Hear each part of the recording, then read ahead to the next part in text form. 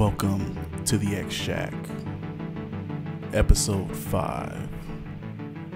On this episode, we'll be talking about Powers of 10, number 3, written by Jonathan Hickman, featuring art by R.B. Silva, and colors by Marty Gracia.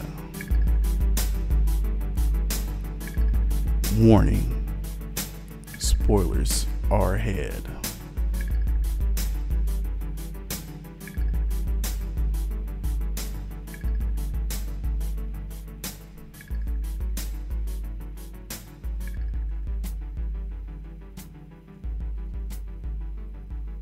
All right, I want to welcome everybody back to the X Shack.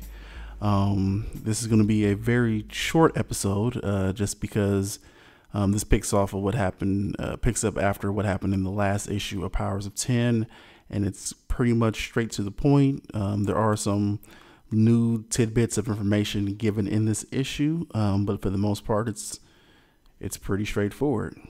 Well, first thing we find out is that humanity seems to have willingly given up its humanity by teaming up with the Sentinels. Now, that definitely seems like a logical conclusion, considering that they are working with, for all intent and purposes, the Sentinels, led by Nimrod.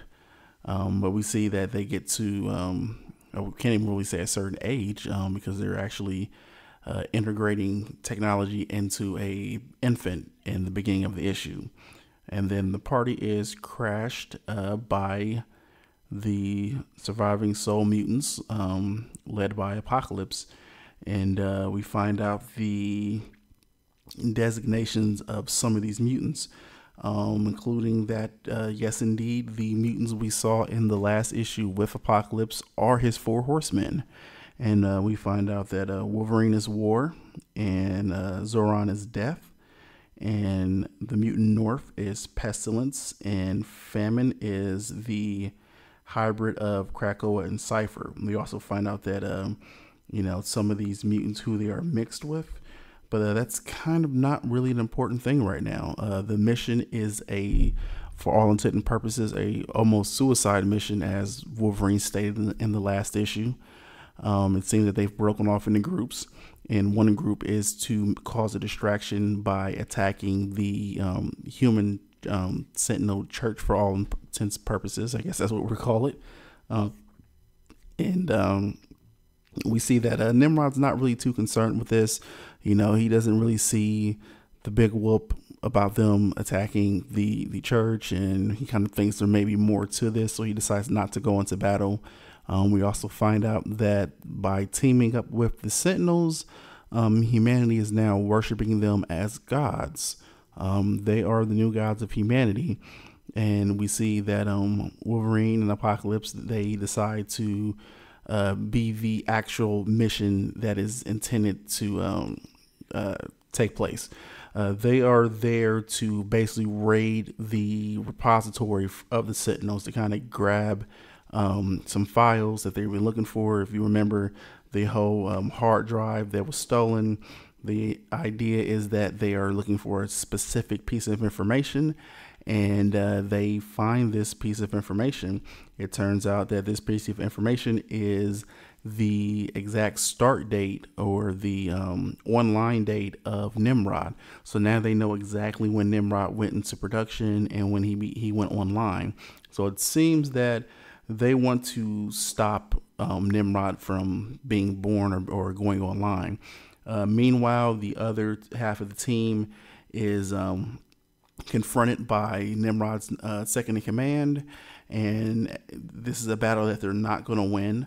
So it is revealed that, all of us know this, but it's revealed that Zoran's mask contains a singularity. So all intents and purposes, it contains a black hole. And the threat is given that they will unleash his black hole and destroy everything.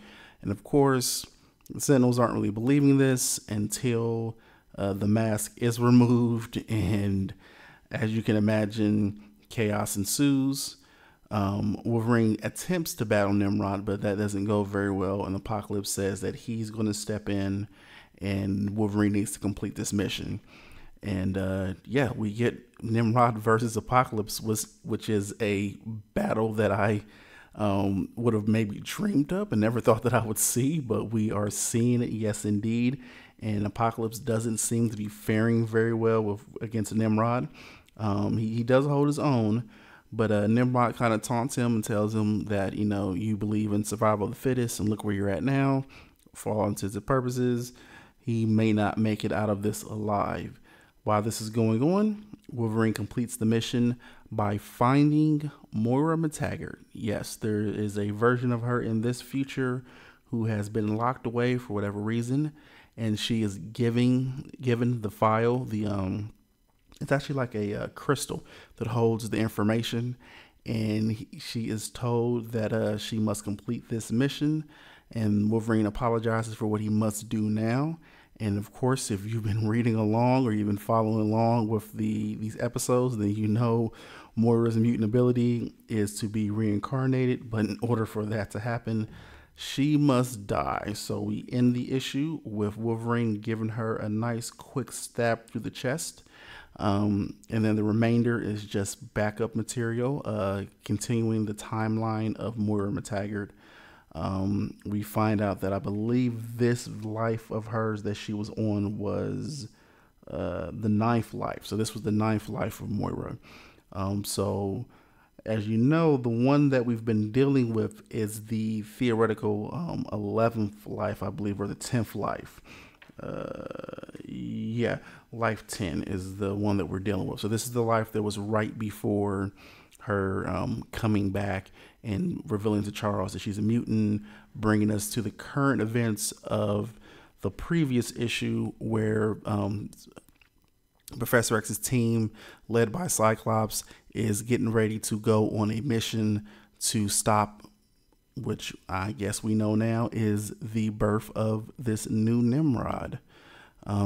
Pretty straightforward issue. A little bit of revelations here. Like I said, the biggest revelation was the mission that Apocalypse's horsemen went on.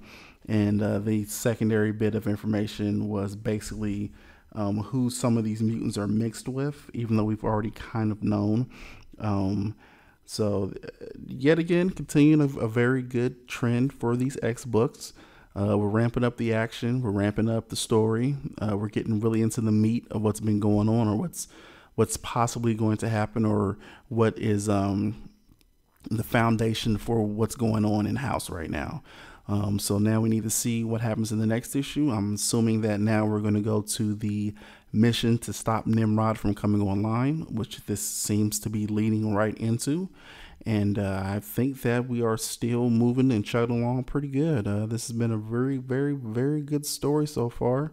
And I know that I'm enjoying it. I like to talk X-Men, and this is giving me a reason to talk about the X-Men. But this is really a fun story so far. It's interesting to see some of the characters that are appearing. I know that you've heard me a couple times mention the fact that I originally thought that Groot may have been a part of the mutant team, but we find out that no, it is not Groot. It is Krakoa mixed with Cypher. Seems that Krakoa decided that he needed a physical body, and he took over the body of Cypher. So we are right in the midst of it. We're right in the thick of everything. And I'm kind of curious to see whether or not Apocalypse made it out alive.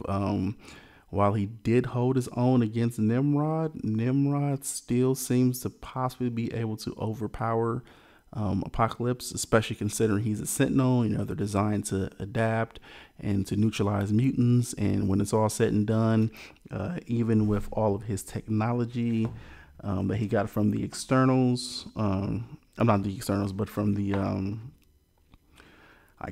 my mind went for a blank. I can't think of where Apocalypse got his technology from. It wasn't the externals, the Eternals, I think it was. Yeah, I think he got his technology from the Eternals.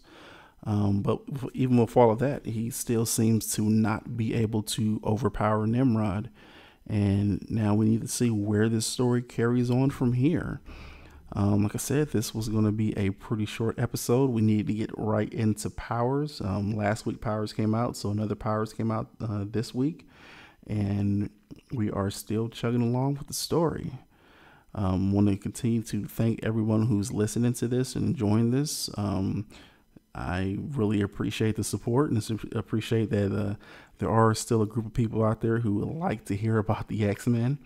I want to also say that I appreciate everything that you guys do and appreciate you guys taking the time to listen to each one of these episodes. I really love the X-Men, and I love the opportunity to sit here in the X Shack and talk about the X-Men.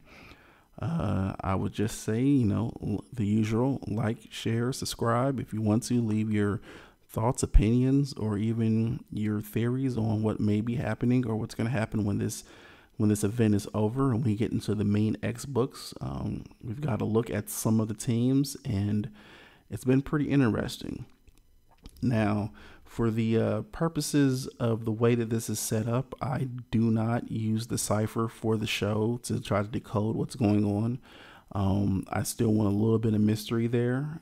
Maybe when this is said and done, I'll go back and look at all the ciphers and decode all the messages and see how much of it was basically given to us. But for those who don't know, there is a cipher for the Krakoan language, so you can decipher a lot of the symbols that you see inside these X books.